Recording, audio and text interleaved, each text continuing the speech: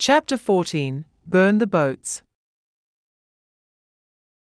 The dinner, which was spent 2 times longer than usual due to the various topics being opened, has ended peacefully. Still, specks of lasered gazes have been crisscrossing the 2 sides of the table. Specifically from the 3 who have been obviously kept calm to avoid creating the opposite of how their dinner ended. Enid is currently being entertained in the living room. It took a few convincing for the brunette to trust her family members alone with Sinclair. They shared sly expressions from her dithering, being vocally loud with dismissing her impractical concern. "We would only tell stories to Enid, darling," Miriam tells, hooking her hand to the blonde's arm. "Your gorgeous lady might want to tell us something about herself as well." Enid mouthed, "It'll be all right," giving a nod that signifies their dismissal. Alone with Theodore and Gomez in the billiard room of the manor, the thick walls with hanging paintings, books, and ancient artifacts allowed the voices in the living room to be completely muffled and for their voices not to be heard outside, all of the words spoken entering only the ears present in the room.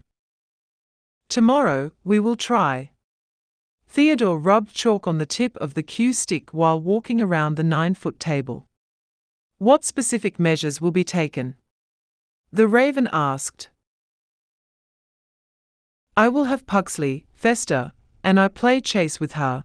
The sound of balls colliding resonated in the room as they scattered across the table. 3 striped balls entered the pocket from different corners. He looks back to his niece and heaves a sigh before focusing back on the cue ball, as he'd seen disapproval. "She has already consented," he stated, knowing that the Goth would not dare to interfere with the decisions already made by the blonde. "And no, you cannot join. Do not be ridiculous, we will end up being the ones chased by you." Wednesday elbows his ribs to move him aside after his second attempt that failed.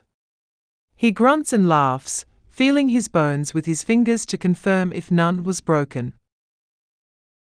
Apparently, he was sincere in trying to help Enid transform. Due to him being the only present wolf in the bloodline at the moment, only he could testify to the things that are normal and abnormal with lycanthrope. He claimed that Enid is not a lone wolf, arguing that lone wolves do not have the faculty of having their eyes shift to what their wolf form has. Gomez, who stood beside his brother offering a pack of cigarettes, is fully supporting the idea of Theodore. "She's now an Adams, she will adapt to our ways. I'm afraid I would end our bloodline if I saw her state under your brutal tendencies. It roughs up a person from this belligerent world, Major." She did not respond. With a precise amount of force, the striped ball bounced to the rack, hitting the solid that rolled into the right pocket. Once again the stick rubbed back and forth to her pointer and thumb, and 2 balls sunk, making up for her uncle's points. Her mind as well has dropped into different holes that were not as narrow as her emotions make her be. It would be, in every practical perspective, absurd to be the only one capable of handling rough edges. It has been in her intention from the start to make Sinclair walk out of the box she has been living, explaining why she has specifically said in their first meeting, Enid would be her own person when Esther, with her obvious goal of fulfilling only what the majority would want, handed her child as she was a mere object to be owned by anyone that has scripted their signature. Enid shan't be controlled by anyone except her own. What Wednesday wants is the assurance that her woman would leave claw marks on anyone that is crossing the line. To be dependent not only on others, but also on herself. Wednesday desired to be behind like a shadow, ready to come out when needed. It would be for the best that she won't keep the model only to the comforting side. Enid must know that even the purest contains a tainted part, and that's what makes it whole. "You've been calculating far too long, dear. Would you mind sharing where your mind has been?" A sigh escapes her lips. This is exactly why she finds any relationship a hindrance to rationality. When emotions get ahead, they stop logic, they stop being reasonable. I have read that first transformations of werewolves are feral. Theodore cuts off Gomez. The ball jumped off the table with the amount of force exerted by the brunette. Apologies, she casually replied, planting the stick on the ground. Enlighten us, Tio. Theodore watched the sphere roll on the red carpet, none of them moving to pick it up. Depending on the reason you transformed, you'll be fixated on feeling the glory of it being done. There is a huge craving, thirst. He explained. I had no parents growing up. The last traced wolf in the family is far back in the 40s. Father, who has raised me along with Gomez, does not have any experience with raising our kind of species. Nonetheless, he was a good man. Your grandfather is the best father figure I could ever wish for. I could attest to that. The two brothers smiled, their throats vibrating in a low, heartful chuckle.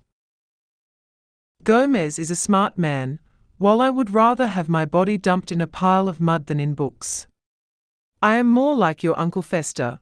We had that childish spirit. He's still weirder than I am. The door opened with a bald head sticking through. My nose felt ticklish. Is this gathering about me? The mentioned man shut the door close after he walks in.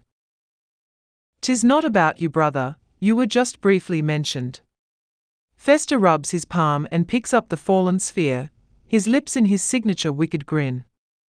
You may stay if you'd like. I am not planning on leaving, Gomez. I cannot accept a private discussion of my two brothers and my niece without me being included. He threw the ball to the table, not caring about the game mechanics, and roamed around to study the hanged head of a bull. Go. Continue with the discussion. I won't be still. The three who were interrupted turned their heads away from him. Very well, as I was saying, I always had restricted myself not to do things too much in fear of being kicked from a household that wasn't mine in the first place. Theodore. He puts up his palm, shushing his brother. This is not a pitiful speech, Hermano. This family opened me to embrace what I truly am without judgment. I significantly adjusted, and I felt free. I acted free. The wolf in me felt proud of letting myself be unrestricted, and I transformed in the middle of hunting with Father, you, and Fester. Ah, how limpid it is in my memories. Fester and I ran the fastest, and we have not even got a chance from the distance you set. Wednesday cuts them off from reminiscing. What happened? I did not harm anyone, but I lost control of my senses. He ran around like a madman. Fester cackles. I was so confused about wanting to go around outside the house and come back to them standing outside watching me. I nudged the others out of affection, albeit with a force that sent them to the ground in happiness. As I now recall, it made sense that I only kept repeatedly running outside the manor. This is the place that I find myself unboxed, Libra. I will die for this family, Sabrina. The tension in the room felt too emotional. How unsettling. That explains why I am planning different ways that could potentially unlock her wolf. Theodore cuts the silence. What would the first one be? Playing with her like wolves do. It would be too disheartening for us lichens to be chased and caught. Wolves are not prey, it's my turn, isn't it? He walked back as Wednesday stepped aside. He bent his upper half and positioned himself. As he held the stick. A black flag you'll be guarding in the forest shall be found by her before we. He pushed his right arm, the cue ball harshly bouncing, sinking a stripe. Find her. Wednesday's jaw clenched. And if you found her first? As I said, No lichens will allow themselves to be caught without a brawl. Festa's electricity sizzled on his fingertips. Your first test is how much she'll put up a fight. Can I then use my powers? Enid has consented to everything aside from killing her in the process. Gomez laid a hand on the tensed Raven's shoulder. Tapping lightly as he ushered, put some trust in Enid, Hija. Besides, her healing abilities are impeccable. Am I right, Theodore? Yes, alongside her fast reflexes, claws, and eyes. She can do it, we just have to push her. From what I heard, her family seems to be an undeniably harsh people to be with. Encouragement appears to be a denied existence. Wednesday scrutinized him, looking for any indication of dishonesty. And you think that Enid will be encouraged with your hunting play? He continued playing, successfully feeding the pocket on the top left of his position. He squints his eyes along with the smug display on his lips. I see you still have little knowledge of our kind. The stripes have all vanished from his consecutive flourished shots. You must abide by our conditions and help us, help her. The course of the game ended within minutes, only to be restarted as they fished out the pockets and rearranged the balls. I can show you how it is for her to feel what I felt. I won't make her hold back. Everyone except the blonde noticed a prominent creep of red stealthily on the Raven's neck as they came back to the living room. The others have already left. Your aunt made me wear various dresses. They are so funny hyping me up and having me walk around the living room. Aunt Miriam and Morticia had joined me when I taught them how to do it. Actually, they had such a nice walk even before I taught them. Enid attaches herself to the brunette without hesitation. With only the two mentioned people left along with the blonde in the living room, the mutual glances have only been shared with the three brothers on her back that followed. Oh dear, the dove replied. Her lips were painted cunningly. To have a daughter sharing the same grace, even more than what I possessed, is so much more entertaining. Enid beamed as soon as she realized what she was labeled to be. Aunt Miriam told me to keep this. I would definitely wear this to an important event. Pugsley, who walked with Thing, crouches down and then pinches the fabric below. It's a better version of what Festa's late fiancé wore. I thought I was the only one that noticed you really look like Debbie. Festa maniacally played with the electricity on his hand. History better not repeat itself. He spat. Enid is not like Debbie. That wretched woman shall not ever be compared to my fiancé. Wednesday swatted her brother's hand. Debbie used to have blonde hair, pastel clothing, and lipstick in vibrant shades of red. She may have the same outer attributes as Sinclair, but their personality is far from the same. Debbie is a human who committed acts of crime, killing, arson, stealing, all of such are forgiven, but using their fortune and forging. The candle she has is a huge disrespect to the family. Still, a woman that knows how to play her cards has earned her a space in the backyard of the Adamses. Enid Hija, would you like to take your portrait tonight? The two of you appear dressed for such occasions. Right, their portrait. I agree. Would you prefer to have it done tonight, Luce MIA? The blonde nodded. Thing was then sent together with the snickering Pugsley to get the camera. He shouted as he walked away, I thought I heard you wrong for calling her that at dinner. No one's safe from the curse. What curse? Wednesday palmed the back of Enid, lips shut from the question. Where would you prefer our picture to be taken? The change of question was noticed in how Enid took pause.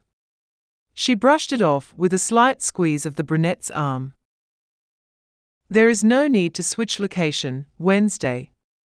Gomez has taken the hint from his wife and carried the grandeur chair Morticia always uses in taking portraits with the family. Your father and I have done it at the very same place for our first. I do not wish to follow everything you and father have done. Clearly, you're doing the opposite. Enid's giggles vanished her ferocity. Wednesday directed her to sit in the set chair, her sleeves yanked slightly before she got onto the side. May I? Enid asked while looking down at her tie that was askew, messily knotted from pulling it as she played the billiard a while back. Please, Wednesday responded. Enid reached up and gently tugged at the tie, which was made of smooth black silk. Her fingers lingered on the fabric, feeling the slight texture of the weave. She adjusted the knot, making sure it was centered and snug against Wednesday's collar. Enid's hands moved slowly, deliberately, convincingly savoring the sensation of the tie, everything, even the proximity. Wednesday was unsure why Enid was taking her time, but something about this moment felt intimate. Finally, the blonde stepped back, admiring her handiwork. The tie was perfect, the knot crisp and clean. She looked up at Wednesday, who was watching her. We got it. Theodore ruffled Pugsley's hair. Setting and adjusting the camera, the others gather at his back. Enid sits and crosses her leg. Wednesday moves one side of Enid's hair, fingers grazing the bare skin of her off-shoulder dress. She can almost feel the other girl shiver from the slight touch. On cue, the camera flashed. Her bedroom has been cleared from her odd collection of body parts of dead and alive specimens. Regardless, the light barely illuminated the dark walls and closed thick curtain. The blonde had seemed to expect that it would be similar yet darker than what she'd seen in San Francisco. She showed no signs of surprise from how it looked. I thought I'd see demonic posters. Her eyes roamed around each corner of the room. I do not worship demons nor God. Some of my things, the ones you're expecting to see, have been moved. To the basement. Yep, I know, I remember you telling me that yesterday. The wind blew and rattled the window. The eerie sound of it whistling makes the blonde catch a goosebump. Your couch is pretty huge, Wens. I can comfortably sleep in it. Here was her prediction that she argued with Thing.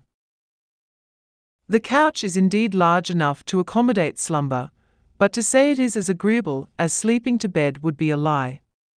As they stood in front of the door with both of them unmoving, their conversation about the matter done in the plane now took no notice of. My late aunt, Mary, has her spirit sitting on it at midnight. Enid's mouth gaped, her face paled at the revelation. You're lying. She is truly lying.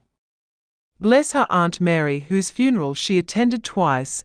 As the first she rose from the coffin. Would you like to find out? Wednesday asked, her voice challenging. I admit, the idea of sharing a bed might be too ahead for us, but we would be doing it in the future. All first times are said to have this uncomfortable feeling. Uncomfortable feeling.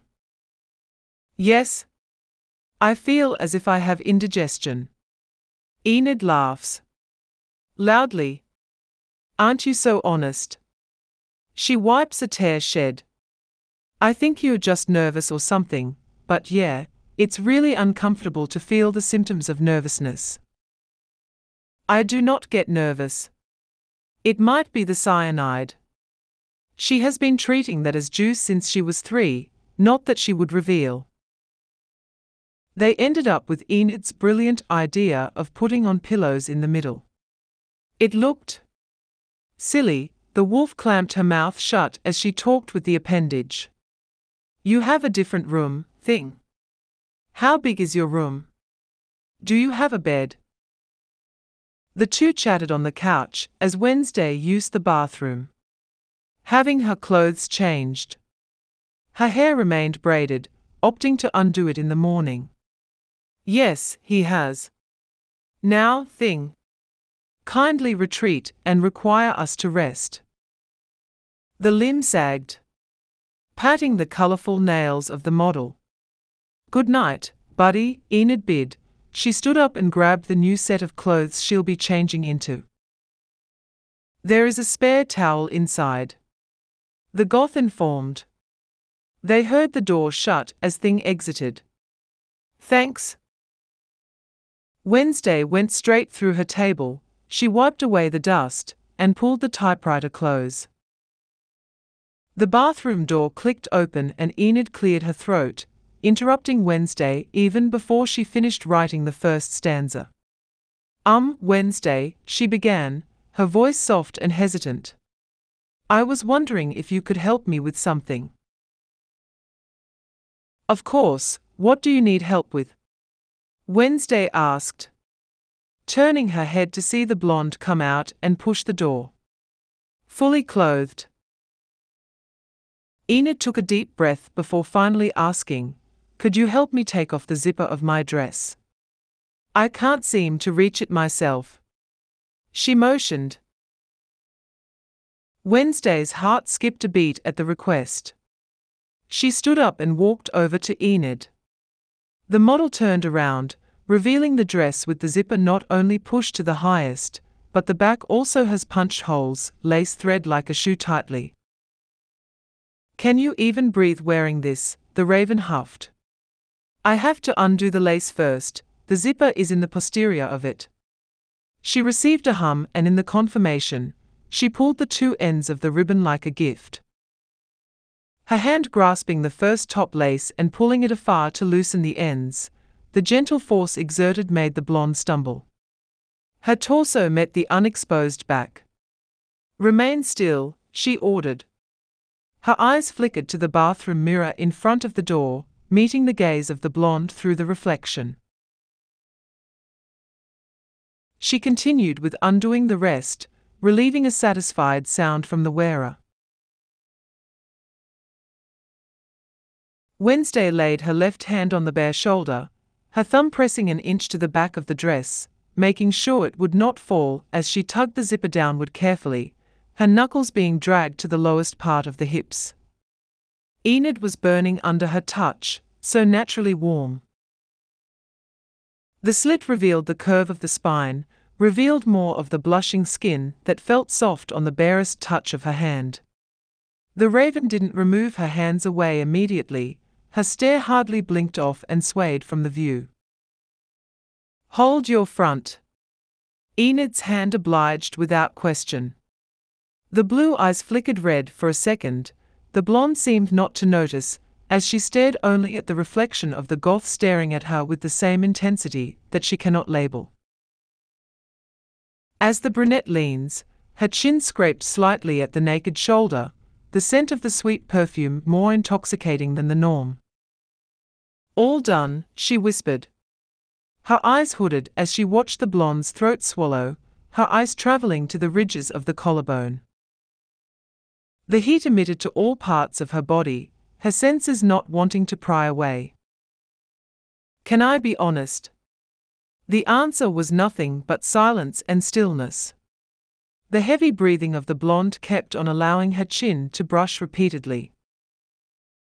I have a slight feeling of selfishness with having others see you wearing this daring glittery copper dress. But if you wish to wear it in an event, I desire to lurk around you with my fingers buried in the holes left by the lace, tracing circles to remind you I am right behind. Would that be all right? Her tone remained the same, the only difference was the excess puff of breathlessness each word carried. She's surprised with how much control she has not to move any more than just the stance they are in. Enid was so beautiful in front of the mirror, so explicitly readable. Her strained abstracted voice replied Wednesday's name, as if she had not completely heard the query. Are you uncomfortable with this, loose MIA? Her voice melted soft, her hand steadily helping to hold the dress from falling. No, I'm not uncomfortable with any of this. Wednesday's lungs constricted at the quick release of air accompanied by a smile. Very well, she murmured against the blonde's ear. She guided Enid's hand to hold the backside, retrieving herself and restraining the urge to plant a kiss on any presented skin. She'll have to go. She has to be out before the burn is too much to hold. Enjoy your bath. Chapter 15. The land caught what the sky wept. Enid stayed inside the bathroom for minutes, maybe an hour even after she got herself dressed, contemplating walking outside just yet. She has forgotten her pouch where all her makeup essentials are stored. Her manager has been telling her not to put on makeup before sleeping. She knows that. Even the gurus on YouTube have been warning about the effects of it. It has been part of her skincare routine to wash her face and leave it bare as the night rolls, not risking clogged pores, acne, or breakouts. She is 100% aware that the residue can mix with the natural oils leading to inflammation and pimples. Plus, the skin repairs itself at night. It wouldn't be able to breathe if products are on top of it. She massages her temples. She's basically bent over the sink. Her position looked as if she carried all of the world's problems. If it hasn't been obvious, she's stressed by showing her bare face. To make it worse, her phone too is left at the couch, and she's been pacing back and forth without anything to keep her entertained. No, her skin is definitely not at its worst. It took all her teenage years to find the perfect products to make the collagen and elastin fibers of her face healthy. She isn't overreacting either. She could stay all night here till the tapping of the typewriter keys outside stops and be replaced by soft snores. Maybe she's just kind of insecure and overly still shaken, not in a bad way. Definitely not in a bad way, as to how the ghost of the touches stayed even when the water streamed to the same areas, even with the scrub of soap, even with the wipe of the cotton wool of the towel as she pats herself dry. Wednesday Addams looked too good in her pajamas, too good even with her face washed off from all the tiny little efforts she's putting understandably into her already perfectly molded face. Her fiancé looked the same, but her lips in a lighter shade, her lashes free from mascara, her features being softened just a tiny bit. The brunette cannot simply see her like this. She's not coming out, Enid. Wednesday calls outside. How cruel can the world continuously be? Enid, you have been there for almost 2 hours. She buried her face in her hands, internally groaning. Are you going to use the bathroom? Please, no. She returned to look at the mirror, watching the motionless door. No, but your phone has been ringing for quite some time. It is bothering my writing time. What the fuck? She bit her lips. If that's Yoko, she'll be dead as soon as they've met. I am going to recontour your fangs flat. Can you please hand me my pouch? I don't know where Lurch put it. There was no reply, but a sound of light tapering of feet. Seconds later the brunette has already been knocking. Enid opened the door slightly, her arm stretching out to the tiny space she allowed. Even without looking, she can already see the stoically confused expression of the goth. Thank you, sweetie. She slammed the door shut as soon as she got her pink pouch, pouring the contents on the flat surface of the sink. Her nails sank in hesitation of risking every consequence of sleeping in with makeup. Fuck it, she'll just schedule a dermatologist. She patted the powder and caressed it evenly. She searched for her pencil and drew her eyebrows fairly. Twisting the handle of her lipstick, she smudged it to the base of her thumb, lessening the pigmentation, smearing it properly to her lips, moving the top and bottom to the opposite direction, and then to her eyelids, closing one to be able to do so. That must do, it would look light and natural. Should she put an eyeliner? That would be too discernible. But it would make her prettier. She shakes her head, disagreeing with adding more. The fashion industry must have made her crazy. She stowed the pen and the kit back in the pockets, arranging everything while consistently casting her eyes back to the mirror. She didn't realize how hot it was inside the bathroom that she shivered after stepping outside. Wednesday has stopped writing, switching to reading a book. Her back still turned, not an eye bat to the blonde. That would be better. It was even for the best if the brunette goes to sleep after, so Enid could immediately rub the things she put on her face. Enid laid her pouch in the compartment of the huge cabinet, snatching her phone to where it lay. The separate blanket she had brought was the only vibrant color on the bed. How can you even know if you already have bed bugs? She questioned as she relaxed into the mattress. The manor was both clean and not. It's full of cobwebs and slightly dusty. At the same time, everything is arranged symmetrically. The floor looks waxed. Polished along with other furniture, the carpets are vacuumed from how her heels retained white. It's cleaned once a week, loose MIA, Wednesday responded, still visibly hooked to whatever she was reading. Enid hid her smile at the device she was holding. Wednesday having a pet name, for her in different languages, was the least she expected. Is Wednesday even aware that they are acting like a legit couple?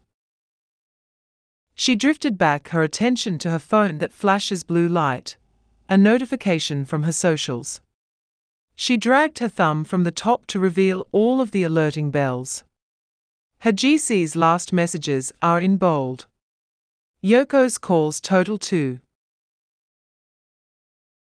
She dialed the vampire, her head tilting from the way her best friend was posing as soon as her call was answered. Yoko is pinching the bridge of her nose, her jawline shown as she's facing the side. Stop looking as if you're thinking, girl. I know there's only air in your head right now. Looking offended, her best friend's hand transferred to her chest. Even air is being paid right now, pup. Have you seen the bottled fresh air they are selling these days? It costs $100. How can you even tell it's fresh? Crack my head open, mine is fresh. Shut up, Enid giggled. Oh? Wait. Hey Wens, I'll take the call outside. She moves her legs at the side of the bed, inserting her feet into the slippers. If you're concerned with me eavesdropping, Thing has purchased noise-cancelling headphones. It has been rotting in the drawer for years. You're with Wednesday. She lowered the volume of her phone, putting herself on mute as she signed the vampire to stay quiet. It's okay, I'm planning to get water anyway. I have a flacon of water there. The goth pointed. It comes with glass. The hallways are haunted at night, and I doubt you'd make it through the kitchen without screaming. Her mouth gaped. Even the hallways are haunted. The call was ended by her friend and the time on the phone flashed 12 a.m. Hairs on her forearms stood at the sight of the couch. All of a sudden she remembered, my late aunt, Mary, has her spirit sitting on it at midnight. She ran back to the bed, pulling the blanket up to her neck. Is your aunt here with us? My aunt? Yes. Your Aunt Mary. Wednesday clamped the book shut, her posture poised as she turned the armchair facing the bed. No one's here with us. So you were lying? Enid accused. The blanket slipped off as she rose. I can summon her here. The blonde formed a cross of no with her fingers. Absolutely not. I will if you won't tuck yourself in my bed. I sleep like a disaster. Wednesday shrugs. Disaster is not a negative word. Enid sighs, slapping her hand to the pillow in the middle. You see these? This will be gone as soon as I sleep, and you'll be the one replacing them. Wednesday's hand steepled low. If you don't like us to share the bed, I will be the one settling on the divan. No. Wednesday heaved an exasperated sigh. You're making reasons. They are half-truths. The brunette blinks and Enid realizes how dumb their conversation sounded. I will be in the divan or we'll share the bed. That's the only option, Enid. We'll share this.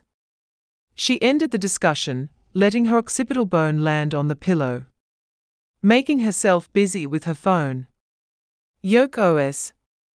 12:03 a.m.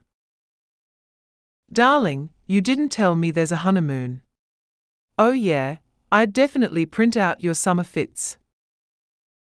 12:07 a.m. In my dreams.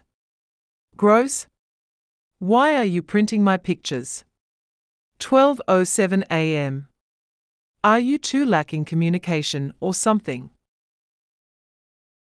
Anyway, for your information, I told her your complaint about having only the silly picture, the one she made as a portrait, then she told me to look for your other pictures. 12:08 a.m. And you're printing them? Are you two already besties? 12:08 a.m. She said she'll cut off my source of blood if I won't have it done. I mean, it was a good deal if I accepted it. She offered me more than enough gold for a casino. 12:08 a.m. Gold's for printing. Oh God, I thought she handles her money well. 12:09 a.m. Says the one who spent hundreds of thousands for what? A bag the size of my fist. 12:09 a.m. Hun, the world only has 10 pieces of it, it's reasonable. And please, is she planning to fill the walls in our house in San Francisco with my face? That is so Gomez of her. 12:10 a.m. Thing sent me 2 pictures of her, haven't you seen them? 12:10 a.m. This is betrayal. How come you always get first with having her pictures? No, I have not seen them. Send them here right now. Enid, Wednesday calls as she stands beside the bed. Enid has laid the phone down, pushing herself by the elbow to sit once more. Should I turn the lights off, or would you prefer it on? I'd like them on in case I'll go to the bathroom in the middle of the night. Wednesday nodded, sitting on the other side of the pillow in the middle. Uncomfortably moving not to touch it. Sleep early, it will be a tiring day tomorrow. Tiring? You consented to Tio Theodore, I've heard. The plan of trying to make her shift by making her undergo the normal playtime of werewolves with a spice of how the Adamses do it. Right, well, let me just say goodbye to Yoko, then I'll make sure to rest. You wouldn't wash. She tightens her hold on her phone, gnawing on her bottom lip, as she tries to come up with an excuse. You're not planning to sleep with chemicals on your face, aren't you? Her gaze landed somewhere else, anywhere just not to see the suspecting brunette on her side. Where's your pouch? What? Why? Enid tosses her blanket to stop the goth from searching. The hammering of her chest pounded to her temples as she received an exigent stare. You won't show yours. I'll use my own. Wednesday's hands wrapped around her wrist, tagging her along to the drawer of her table, pulling cleansing towelettes. To anyone in this world to whom you're scared to show everything about you, it shouldn't be me. The blonde was guided to sit on her side of the bed, Wednesday standing between her legs as she pulled wipes. She stopped before applying it into the blonde's face, looking for a sign to continue. Enid counted on her breaths, biting nothing in between her teeth. Loose MIA, poor favor. She muttered a quiet, fine, and her chin was lifted by 2 fingers without much force. Her hand clenched to the ends of the brunette's top, her worry being soothed by the dark eyes, tender and unyielding. Close your eyes. Wednesday took her time to swipe the colored eyelids, not putting much pressure to not irritate. These are all meant to enhance your beauty, not to make you give anyone an impression as if you're a doll, a god. Long, slow strokes are done around the cheeks. She felt the absence of the wet cloth, feeling a new one come in contact with her lips. Myra que hermosa eres, Wednesday murmured, which made the blonde lower from not understanding. My beautiful, beautiful woman. Enid opened her eyes, feeling the self-esteem that fell, rising caused by the wavering glimmer in the jet locks. The words were punctuated in a voice filled with certainty, more than enough not to formulate a doubt. You should know that even bare, I will worship you. Enid wished her mom could witness them at some point. Of her being held and treated preciously from exposing more and more of herself by a person who she's being repeatedly reminded that would let her go if she's not perfect enough. What's in your mind, M.I. Muja? She shakes her head, the side of her lips folding, letting the seer know it's not something unpleasant. A buzz snapped their locked gaze, the nickname of Yoko being displayed on her vibrating screen. Every time that she has this day adds up to the reason I'll make sure her fangs can't even puncture a damn jelly. Enid huffs. Wednesday gave the kind of smile she'd usually just do when amused. Enid couldn't even be bothered to evidently gush, afraid that if she calls it out it would be quick to fade. Wednesday steps back, retreating figure leaving more ghosts of touch. Being an early bird is not something common in the household. The majority have only been awake in the afternoon, their lunch is taken 2 hours past the normal, and so they have to rest and let their body digest before telling the family about the activity. Wednesday has spent her morning writing, advancing what she can write as they progressively become busy. Her writing time barely followed. I am not using any of your knives on them, Wens. She wasn't exactly shouting, maybe a little, but not in a manner of anger, just scolding. Wednesday has attached a set of knives all over her body, currently wrapping one even on her boots. Even before leaving, she was surprised by the tips her aunts, Wednesday's cousins, and even parents gave about the techniques used by Pugsley, Fester, and Theodore, as if they normally kill each other. Try not to go somewhere with water, even just a puddle. Fester's electricity can run fast. You have to think of a way to outsmart Theodore. His senses are heightened when he shifts. Pugsley's a great marksman. A hand-to-hand combat would put you at an advantage if you're good at it. May heaven bless her today. She's putting everything into how she spars with her brothers, hoping it would be enough along with her instinct that she takes pride in. Wens. The Goth even bargained by wrapping in yards of colorful yarns in the handle, thinking that would make her agree.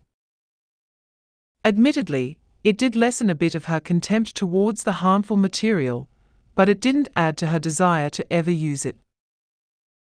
Do not hesitate to use it on us, Enid. It's not like I won't use some for you. Theodore smiled and spread his coat, the side of it hanging different blades. She awkwardly grimaces. A part of her is still processing the day, a huge part laid on the knowledge they would fail. Sis, you don't even let me borrow your knives, Pugsley commented, sitting in front of them along with his 2 uncles. Enid, raise your arms, the seer demanded as she slings a jacket to the blonde. Enid inserted both of her limbs, noticing the forming fog to the window. It's extra cold today. It's impressive you're more concerned about the weather than the fact we are driving our way to the forest. Just then, the car stopped in the middle of the road. Wednesday held both of her arms to help her stabilize, as it was maneuvered inside the woods. We have an hour before the sun sets. We'll stop when it's night time. Your abuela would be meeting Enid later, Theodore informed as he opened the door and hopped down, Pugsley and Fester following. The four of them will be dropped in the same location and will spread out. Enid would be dropped last, and Pugsley's phone call would be the sign that it has started. Loose MIA, the brunette calls before she comes after the three, never hold back. Break a bone, Sinclair. We don't mind. She waved them goodbye as the door shut. Enid inspected the forest through the glass, looking for landmarks that could hardly be memorized as to how enormous and spacious it is. Repetitious plants bestrew the earth. It was a 10-minute ride and the trees were getting too narrow for the car to be driven. Lurch groaned and stopped the vehicle. Her hand started sweating, chanting to herself not to mess up at least. Thank you, he gave his signature dead-stolen glance before Enid went out. She couldn't tell if he silently wished her good luck. The soil felt moist, the light barely illuminated the thick part of the area where Lurch left her. She flinched as her phone vibrated in her pocket along with swift swooshing sounds she knows better to prioritize than the device. She ducks, long pieces of what seems to be a dart entering deep within the sapling. The blonde quickly assessed her surroundings. Flying daggers can either be Pugsley or Theodore. She went in for a run before getting to figure out who, entering thick bushes, eyes flickering to everything present in front of her, taking into consideration even her peripheral vision. A small figure not from afar made her halt and avoid making the squelching sound of footsteps. Pugsley was looking around, his hand holding the same design as what passed through the sapling. Enid watches him silently, crouching down and realizing her blonde hair would easily be seen.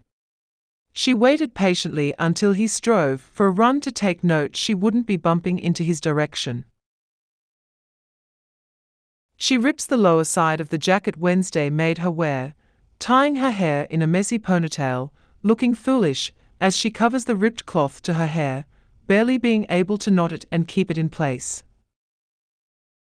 It helped, that's what she thought, finally realizing why Wednesday switched the choices of her clothing to dark shades. It blends well with the bleak surrounding.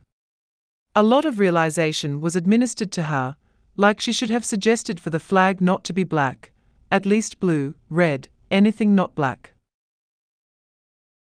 A crack of a twig not coming from her was enough to inject adrenaline that made her stand up immediately when she fell from the dagger now sticking at the back of her right thigh. She spun just in time to see Pugsley coming from one of the tall trees towering above, casting long shadows, sending another in her direction.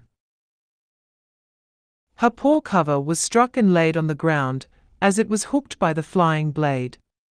She charges forward along with his fast recoil of pulling another one, sending him down and apologizing as she disarms his hands, her mind formulating options she never expected she will ever make. It could be snapped back.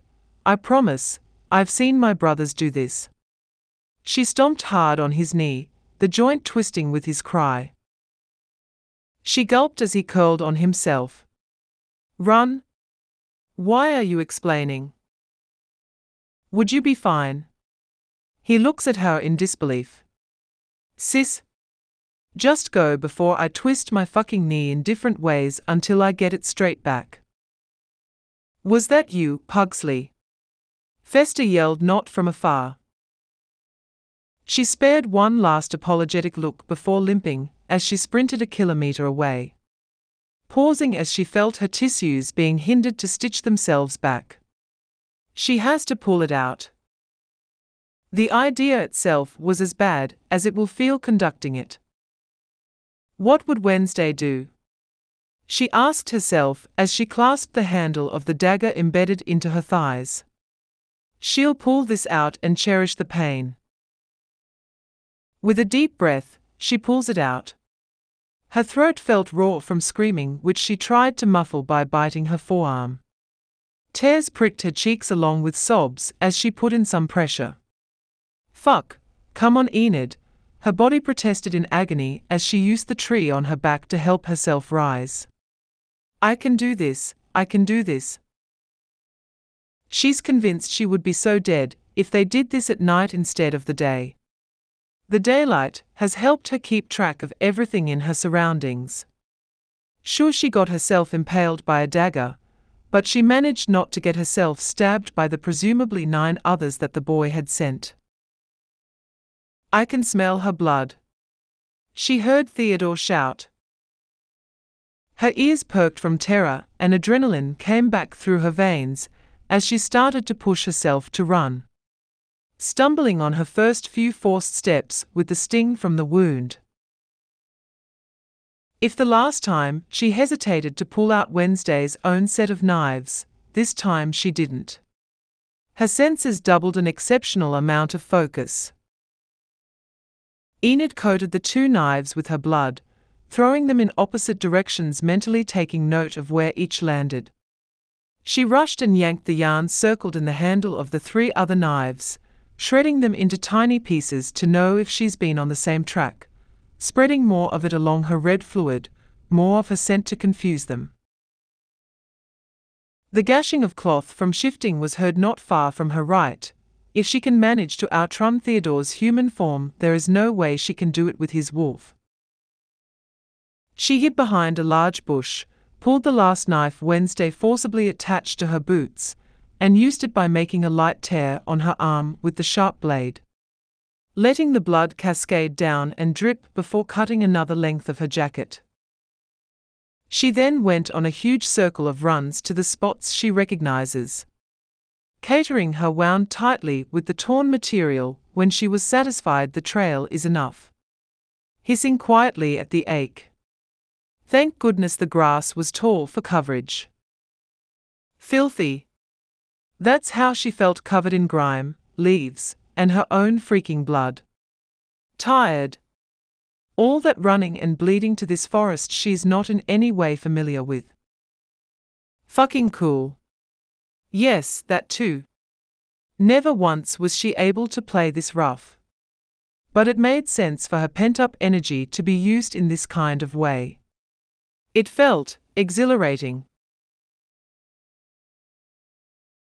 Like she can finally understand how her brothers came back after playing with her other siblings with few wounds and injuries, how they poorly described their senses being intensified with thrill. Large fluffy flakes fell down the sky, gradually covering everything in a blanket of white. It vanished all her efforts that were about to be buried. Her hopelessness fading as her pace never once faltered when she finally saw the flag. She didn't bother to look behind her back to see if they'd taken her bait. The way she spread her blood everywhere and wrapped the source of it as soon as she took her real direction. There you are. She trips and falls with a thud. Calloused hands of Fester pressed on her shoulders in an attempt to keep her down. I commend what you've done, however, it was a very poor kind of tactic. Her eyes remained fixated on the flag waving by the wind, barely visible to the spaces of the trees planted not far from each other. Her ears muffled further phrases coming from the one holding her down. It felt odd, as if the weight pressed on her was weak. It felt like a joke. I thought Adams's play rough. She rasped out as she easily brushed the hands off of her by intentionally letting her claws out to the upper arm, piercing so deeply she felt a bone. Is this how you do it? An ear-piercing scream made her whine from how loud it sounded. She pushed Fester's weight off and sprinted, the sight of the fluctuating flag boosting her speed. Very impressive, Sinclair. He shouted with a cackle. Enid felt her breath being taken away, as she went flying towards a tree from the sudden collision on her side.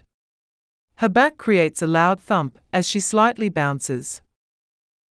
Theodore's wolf form snarls as he slowly approaches her slumped condition. His canines were out dripping saliva. Festa's disappointed face walked towards her while brushing the hole in his sleeves with a ridiculous amount of blood. She was cornered, a laughingstock. Enid let her head rest on the trunk, barely able to completely catch her breath, when Pugsley pushed himself to the midst of shrubs and landed on his knees, his eyes in distress. "Tio. We must go. I saw packs of wolves running around. I've been roaming around and I already saw 2 separate groups." "Why would packs of wolves linger?" Festa queried. "Perhaps the eclipse. Maybe they are preparing for it." Wednesday gave her knives to Enid before we left. Pugsley flailed. A chorus of howls coming from different directions made the 4 of them freeze. Their minds were in unison, as in sync they rushed through where the flag was planted. Theodore howled loudly to make his presence known. His agility in his form is superior, making him lead. Festa was the second to pursue. Countless images flash inside Enid's mind, all influenced with the surging emotions: worry, protectiveness, possessiveness. Her vision was cut off temporarily from immense pain, as she felt her bone shifting underneath her skin. She heard her name being called by the boy, but she could hardly think straight from the feeling of her muscles adjusting. Every single transition, even with the arrangement of her organs happening at the same time. None of her clothes was spared as she expanded in size, white fur growing on her skin. Energy courses through her as it was completed and she leaped. Every single creature she can hear and smell from a wide range.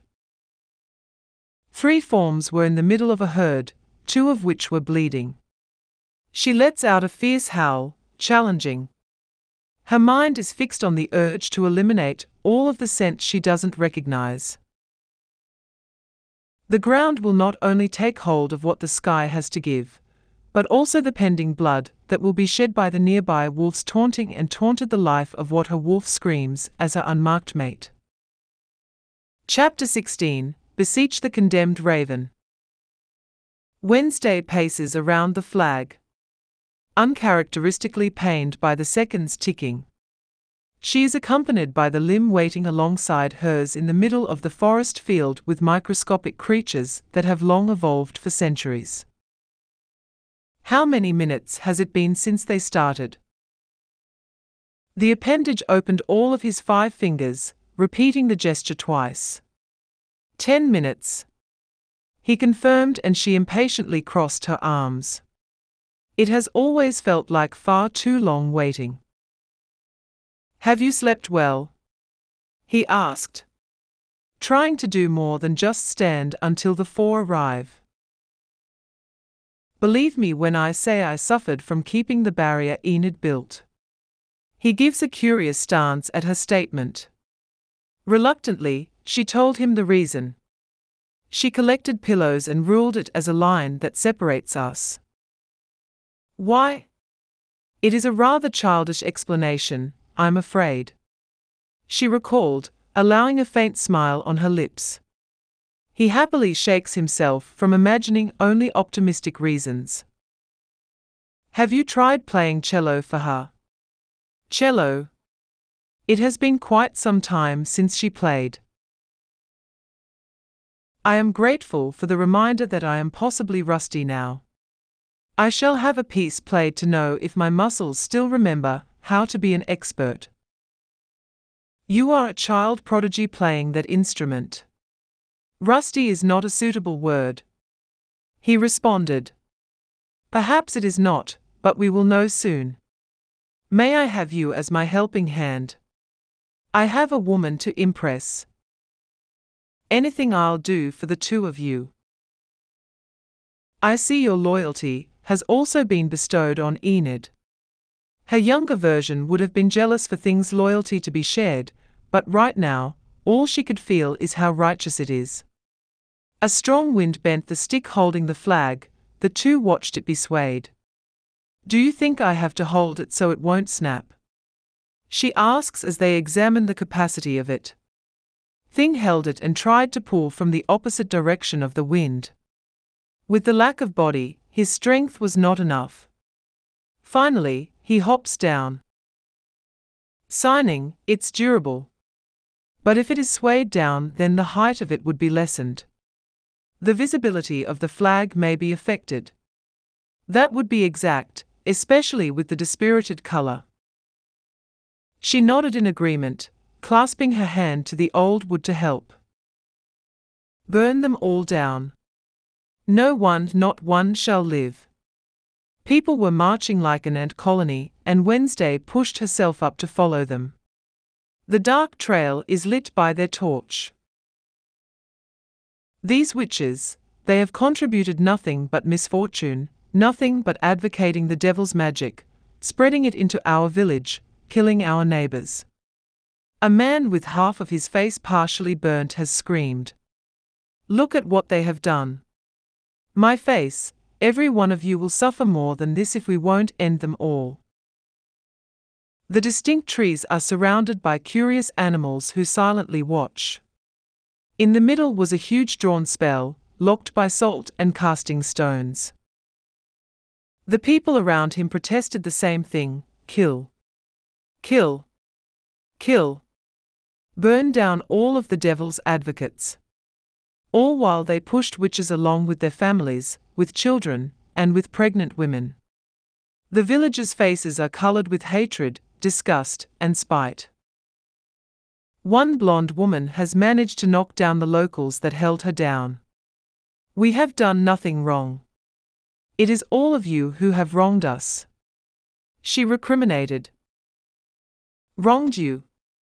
The same man who had been leading the people looked around, disbelief mixed with mockery in his tone, as he continued, "You cursed us, and in return, I will curse all of you.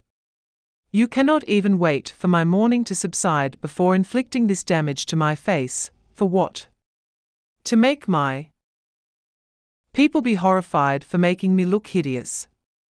For I, to lose the authority to command order. They will always be under me, for I have found them. For I have built this town, this community is my land along with my family, my family, oh, great heavens, my family. Their precious lives have been stolen, my house will forever be empty, and my heart will forever long you. You, witches, are the cause of my downfall, the downfall of. You have gone insane, Joseph." Wednesday pushed herself in front of the crowd to see the commotion better. The witches are all wearing a white dress, their hands tied behind their backs. All of them are inside the circle meant to symbolize who will receive the incantation. The voices in your head are you, not us. Every single putrid action committed by thee is not our fault to bear. It is your sword that has pierced their flesh. It is your ears that have heard them beg. It is your mercy that they beseeched. Joseph steps in, his followers providing space for him to have. "My predicament is not caused by me. I am no fool. I am no madman whose acts cannot be controlled." His long stick punctured the ground as he expressed his denial furiously. "Your corruption and blasphemy are covered in papers and excuses, all of which you've successfully done, with how your people feigned innocence even with suspicion have influenced your thinking you'll get away from your crime of murder that you will be burying in soil. But it won't. The guilt is heavier than you ever anticipated. It will drive you further deranged." The crowd noisily gossiped, infuriating the man. "Do not believe this witch. My people, do not be deceived by her words. I have served our town for years, I fed all of you. You have controlled the pasture." The witch revealed. "You made them believe that crops are lacking in harvest when you hid it in your basement in greediness to survive the winter. We are aware of how unworthy you are for the position, we whom you are trying to kill, He unsheathed his double-edged dagger. His eyes hooded in outrage. Enough of thy so-called revelations. Hold them down, together we will put the curse into them, together we will give justice for what they did to me, to my family, to us. Swilled by his words without question and distrust, the people's torches were raised, as he started, ABI in Malam Crucem. Together they responded. ABI in Malam Crucem. ABI in Malam Crucem. ABI in Malam Crucem. Witches cried as they were hit by a baton, bathed in their splashes of blood by the executioners setting the cross. Ist mihi doma pater. I beg of you, we are sons and daughters of someone. The child of one of the witches told Joseph, studium nostri, studium nostri. We will depart from your land, give us your word. Interest omnium recite facit. Joseph ignored their pleas and fueled the impulse of the people by pulling the woman who fought against him. His hand pinches harshly the cheeks of the blonde. Goody. His nails dug into her flesh. Thy judgment is wrong. Your falsehood must be corrected. She looked at him in disbelief, each word uttered spitting with harshness. Everything you think has happened is concocted solely by your brain. In reality, it is you. It is? You? No. He denied, his brows furrowing. No, you shall know how I feel, you shall undergo what I have gone through, to love, to mourn, only then you will know. Joseph, you are the reason why your bloodline ends. Thy repulsive deeds are driven by thy lunacy. For you killed your children, you killed your parents, you slaughtered your blood. The stick he was holding exuded some kind of magic that made the witches writhe. Enough! It is not I that have committed such a crime. I loved my family. Unlike you who does not know how. Yes, that must be it. That is the only way you'll know. That is the merciless way you would know. The blood of you Adams shall live with the curse of devoting everything from whom your heart would beat for. Your incantation is the kindest one ever omitted. He laughed maniacally, his eyes shot red as he breathed heavily. Is it? You're a raven, Adams. Your solitary path is not an aspect that may be changed by no curse and incantation. It is inevitable, you will be failing, all of which are the same as you, the ravens. All of them will sustain hatred from seeing how everyone else lives by the prospect of love, and yet theirs will not last long. For whatever reason the curse will do, it will all end up with the same result, a tragedy. All because of thee. Goody pulled away from the circle as the others started the spell. She was spared to live and watch the others scream. You will love, and you will forever do so, and you'll suffer the same ache, you will suffer the same sorrow. That was the last line before her retina seemed to be engulfed by a cataract. Obstructed vision, hazy and frenzy. Fire. Fire. Crackles. She uncontrollably changed positions to different sides of the area, seeing things farther and then near. Fire. Crackles. Wind. Fire. Crackles. Wind. Blood. It continued, and it continued. Overflowing from one another, the pleas, the sorrows, the cries. Fire. Crackles. Wind. Blood. Death. The fire crackles with wind pooling of blood and deaths. Wednesday. A gasp and she reached out. Her eyes are lost as she takes in her surroundings. Wednesday, you have to call her name. She's going to create a huge problem if she's killed all the packs. What? She stuttered, looking at Fester crouching down to her side. There is no time. Enid is not listening. Up. Up. He wheedles as he pulls her in her armpits. There was barely light illuminated by the covered moon, cool percolating her skin from the winter that had arrived, inundated with limped forms of wolves. She recognizes Theodore nudging a white one competing with his size, stopping it from attacking those that are running. "Sis," Pugsley called, running from kilometers away in her direction. "If these are the three, then." She looked back at the two wolves. Blooming sense of relief being overlapped by multiple emotions. "Let me go," she croaks. She was released from a supporting hold. Her steps are dug an inch by the fallen snow as she trudges. "Enid." The two rolled to the ground as they clashed, claws and fangs conflicting. "Enid." She fastened her efforts, calling again and again. "Enid. Loose MIA, if you won't stop you're really going to sleep in the divan," she scolded. Theodore detaches himself, looking to Wednesday and running to her back to gently push her to be faster. Enid was quick to get to her feet, her snarl turning into a frown upon seeing the brunette.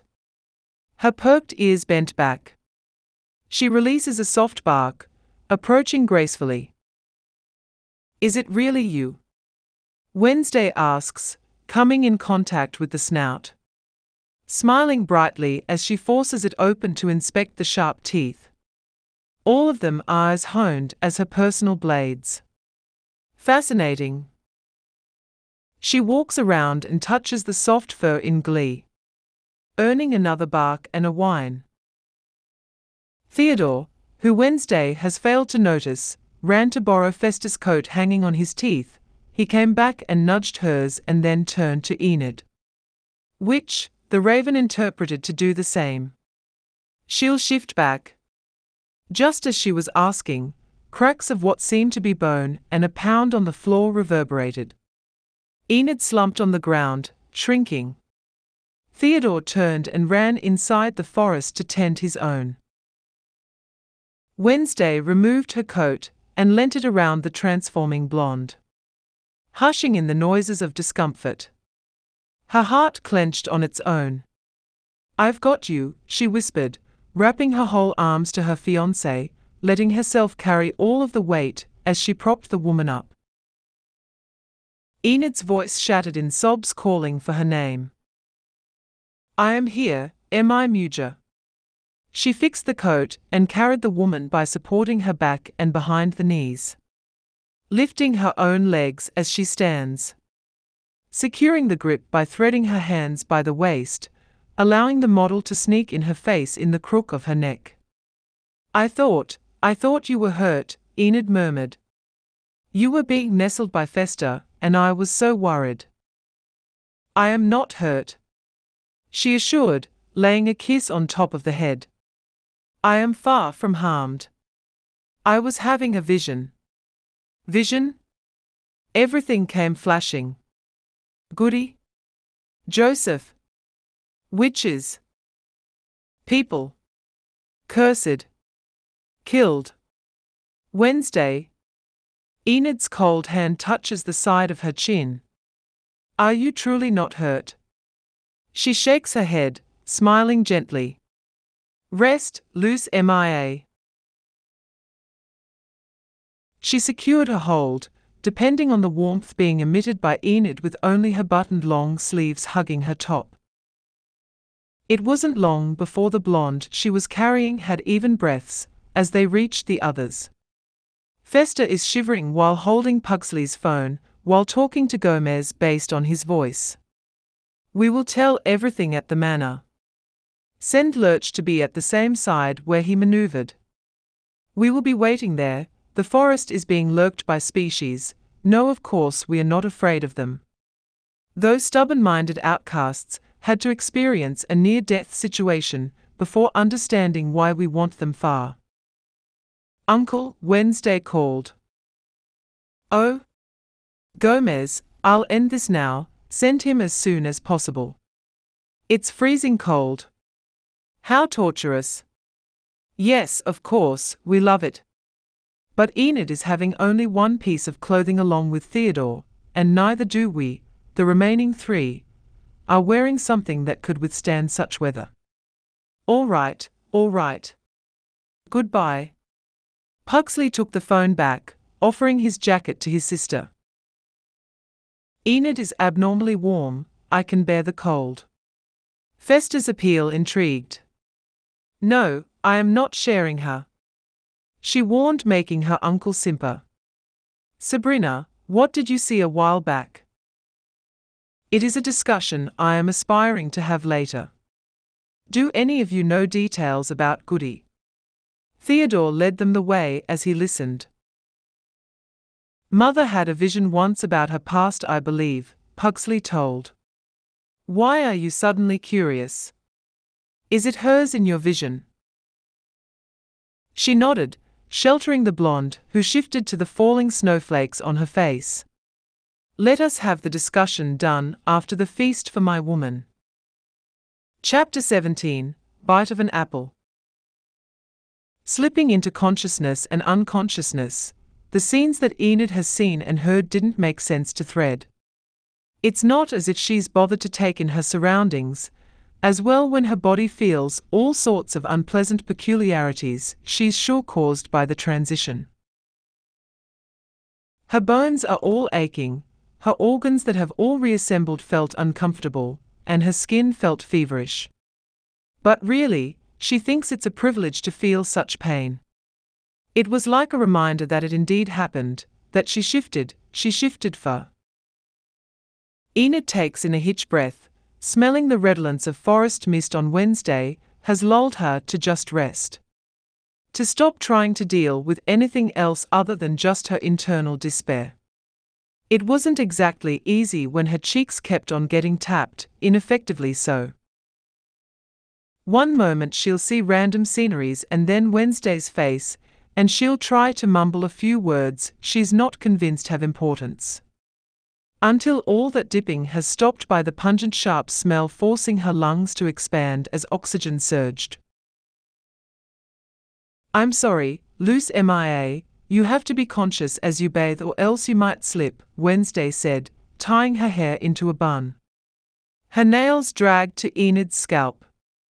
Thing hops down with smelling salts, retreating to put it down and scuttle back.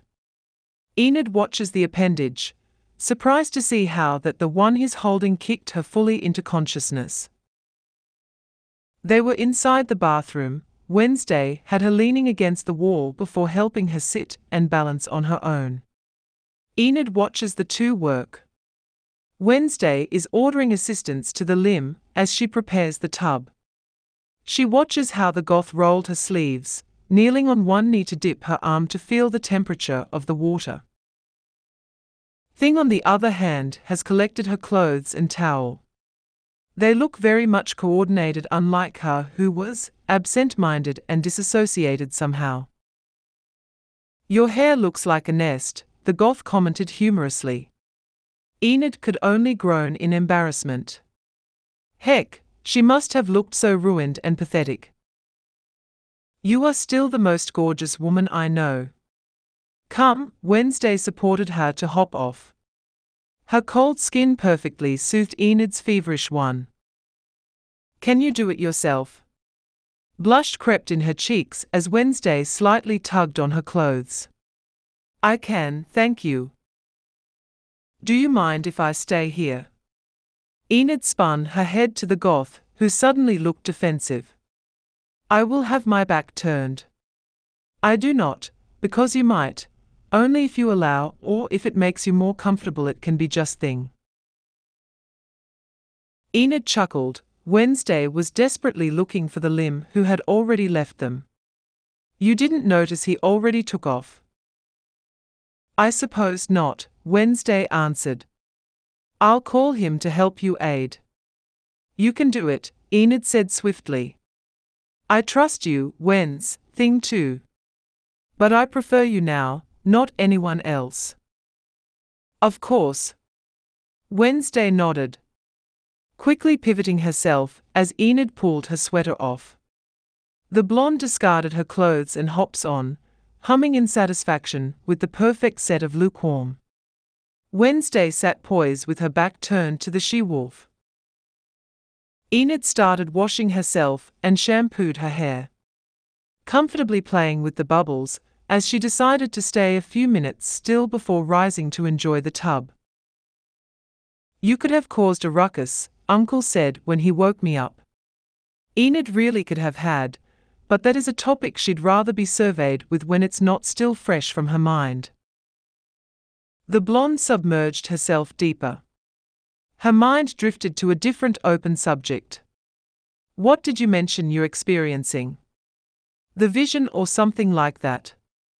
"I'm a raven." Enid gaped at the disclosure. She never had an encounter with a raven before. They were said to be visiting only the negative fate, be it past or future. "What did you see?" "My ancestor, Goody. I'll have to talk with my mother about it to balance the life of her that I saw. Mother is a dove." Oh, Enid found herself lost to say more words. A sickening twist in her stomach formulated. "Have you seen me in a vision before our engagement?" she said in a tone that resembles stating a matter of fact instead of inquiring, staring at the roots of Wednesday's braided hair. Her heart pounding in her chest with the theories. "Did you?" "Enid. Did you, Wednesday?" It took her a long pause, and it was the suffocating silence that engulfed them whole. Wednesday saw her in a vision before she did in that fucking high-rated place in San Francisco filled full of chandeliers and expensive vases. She certainly did, and she didn't tell. "What did you see?" she asked, her chest tightening from the lack of response. "Wednesday? Not much, it hasn't happened yet." Enid puffs air from profound disappointment. "That is not the answer that I want," Enid hissed, breathing heavily. She wasn't sure why she was irate about it, or so she knows.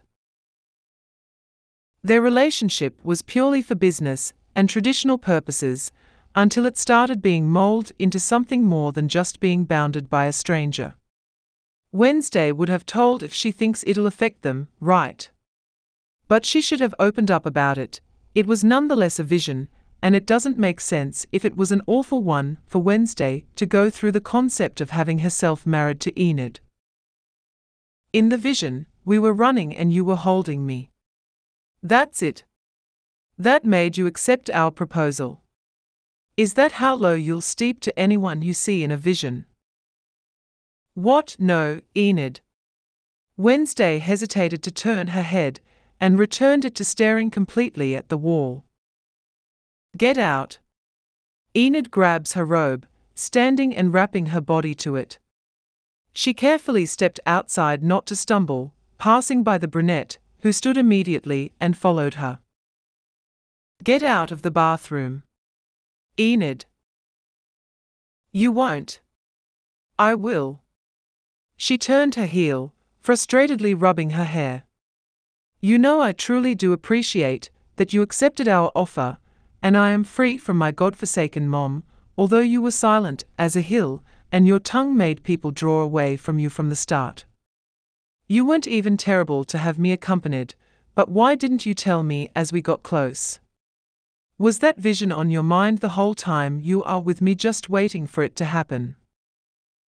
"I will not let it happen." Wednesday steps forward. "You could have at least told me." Enid's lips trembled as she spat. "I wouldn't even know what you are if you didn't slip and told me you were having a vision. Do you hear me? I don't know you fully and you almost know all of me, including an awful future we'll share.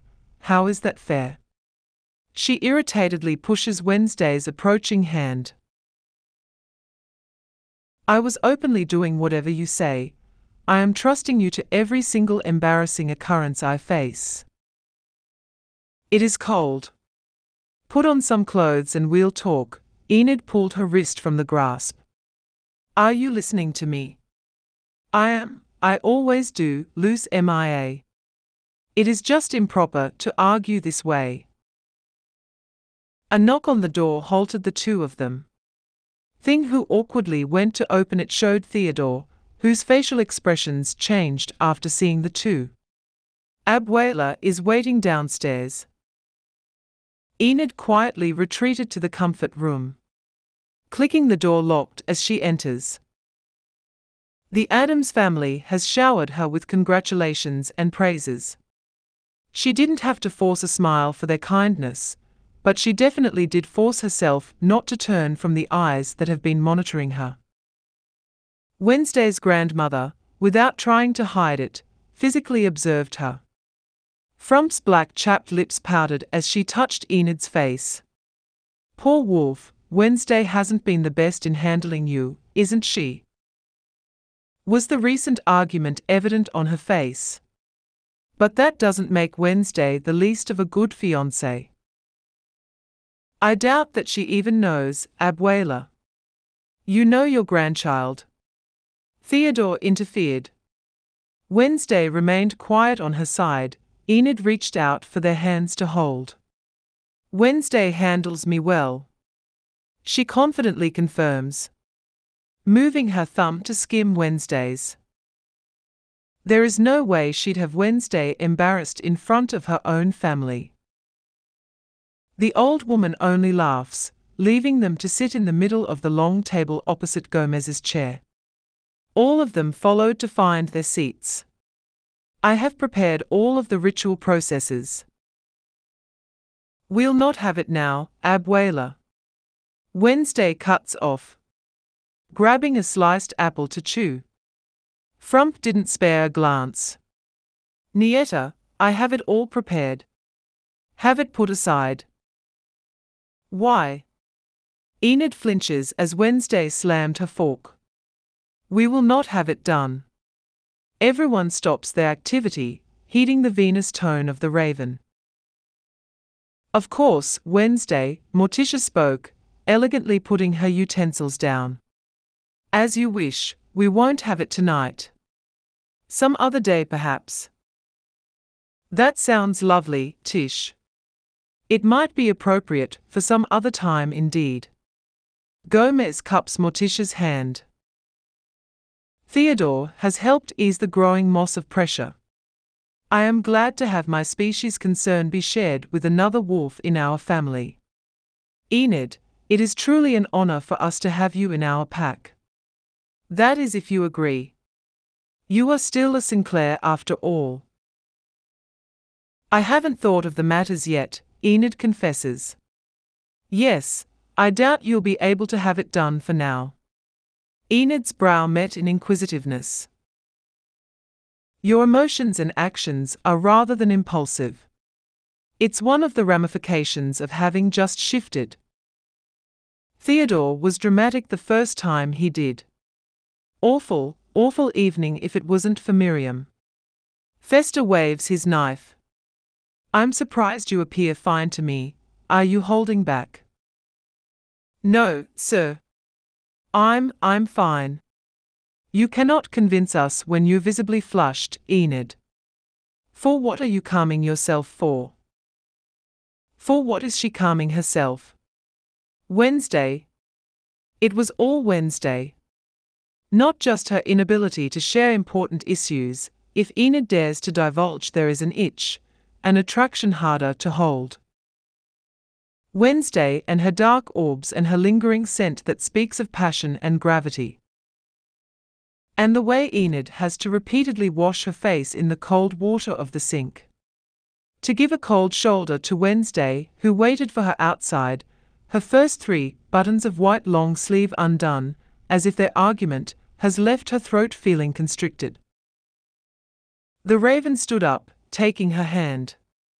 Formality was long forgotten, as Enid was dragged back to their room, without having said any words to the family members.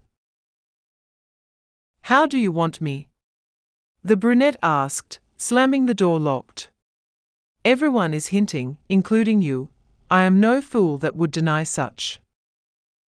Enid pierces her nails to her palm. Her eyes examined Wednesday's serious complexion. Use your pretty mouth, loose MIA. Let me hear you. I don't know. Do you not? Wednesday tilted her head as she stepped close. You're pushing me away when you want me this near, why? I was pushing you away because you make me feel dumb for not knowing you enough. I will tell you who I am. Time did not permit me to do so because I was thinking we could have talked about it at some other perfect moment. Not now when we prioritized. Will you actually do it? Enid's sclera turned red as fluid arises in the bottom of her eyes. Will I ever know you whole? We had you shifted first, that is what's important. Why? Because you wouldn't have me if I can't. Wednesday looked at her perplexed. The extreme drop of emotion was apparent on her face. Her whole demeanor lacked confidence. Enid, you know that's not true. It wasn't. It was far from that, and she knows it. Words carelessly spurted out of her mouth that she hadn't really considered how it would affect the brunette.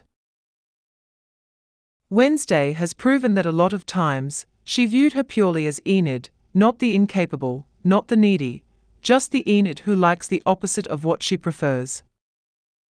It wasn't, Wens. I'm sorry, I know it wasn't. I cannot control what I'll say. I am confused, I am lost. God, I don't. I just want to. Her fingers clasp Wednesday's collar, pulling her head for a kiss. The wall on her back felt cold, and so was the body pressed in her front, and the hands that firmly held her waist.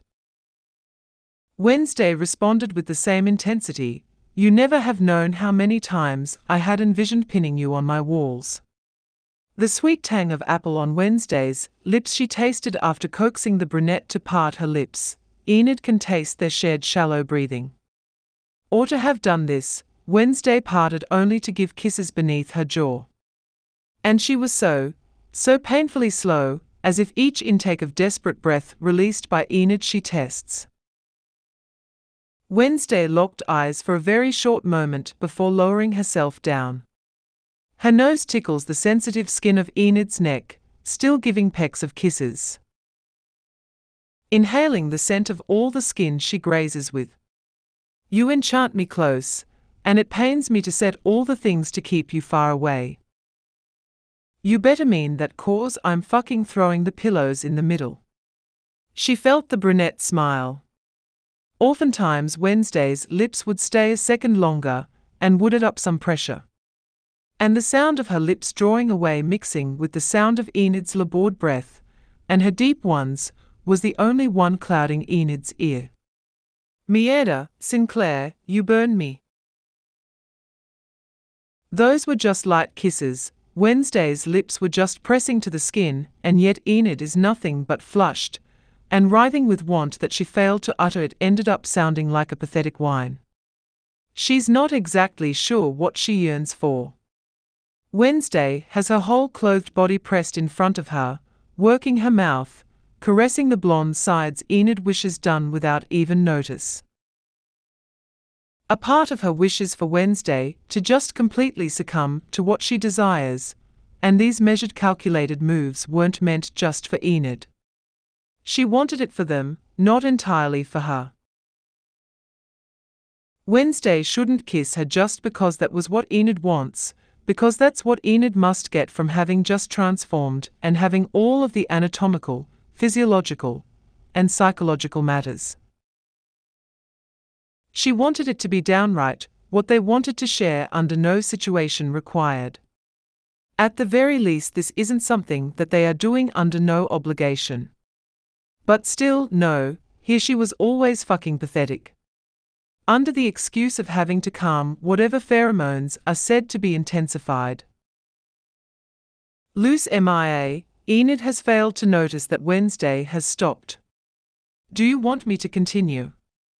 Is it enough? I have to know, you must let me know. Wednesday worked on the tears dropping on the side of the blonde's eye. See? This is what she's talking about. Enid's chest felt so heavy, perhaps it was of the guilt. Wednesday was generous and kind and gentle and understanding, Anne, and she speaks so differently with her than to anyone else, the tone of her stoic voice shifting ever so slightly. She's always vocal about what she feels, that even if Enid wouldn't ask, she'll say a phrase that would drive her stomach churning. Wednesday would always make sure she had a word about something she predicted Enid would be conflicted with, crossing any rules and boundaries. It felt too much.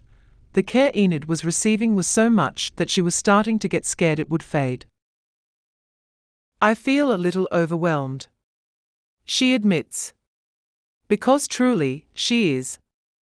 And when Wednesday has taken it as a sign to stop, Enid pulls her and grabs the back of her neck and gives in.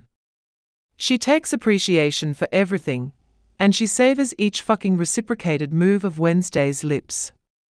Enid wants her so much, and she wants to be wanted and to be as considerate and as gentle as slow as Wednesday, but she's failing miserably when all that her mind is having is this woman who kept on calling her pet names in languages she doesn't speak of, and all that her body wants is to just stick by this simulacrum of a grumpy black cat.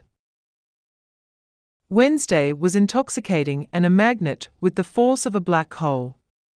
Enid was no astronaut, and she definitely has no rocket to help her get away, not that she dreamed of having. She pushes back the brunette slightly, noticing how her lips were chaste until she spoke. "Do you want us to keep going?" Enid asked, her voice obviously hanging on a thin hope. And goodness, was Wednesday nothing but desire per Enid's back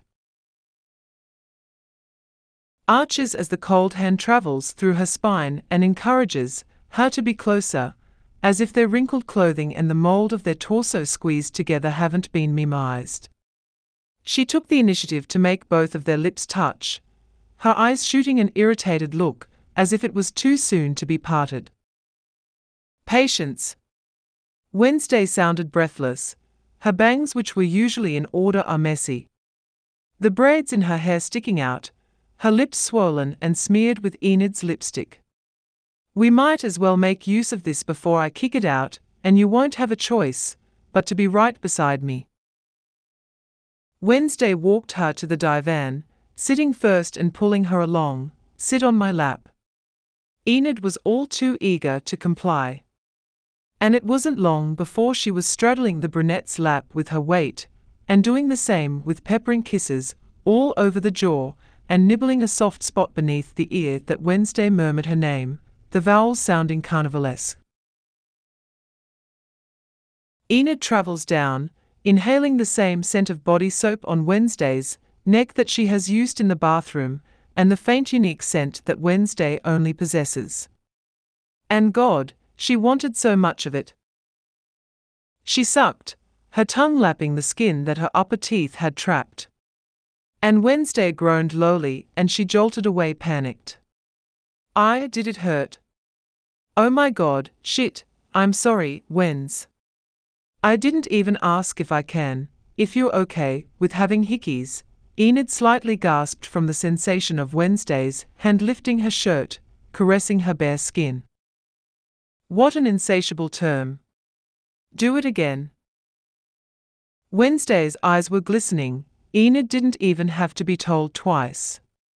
She dived in without hesitation, leaving temporary marks on each spot her mouth would drag with.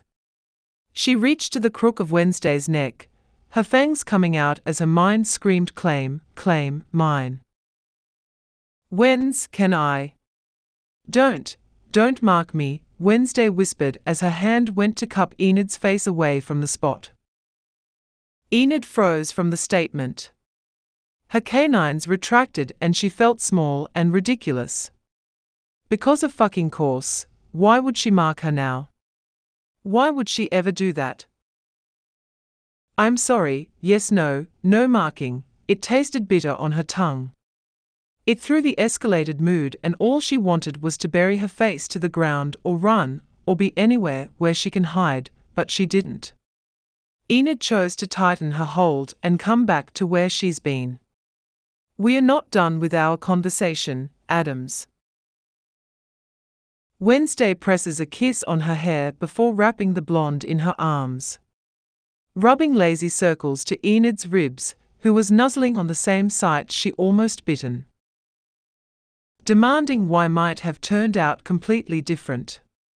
She doesn't want to question Wednesday when she has already consented to too much of her needs. But she wonders if it was just for now. Or if it was a rejection to become Enid's mate.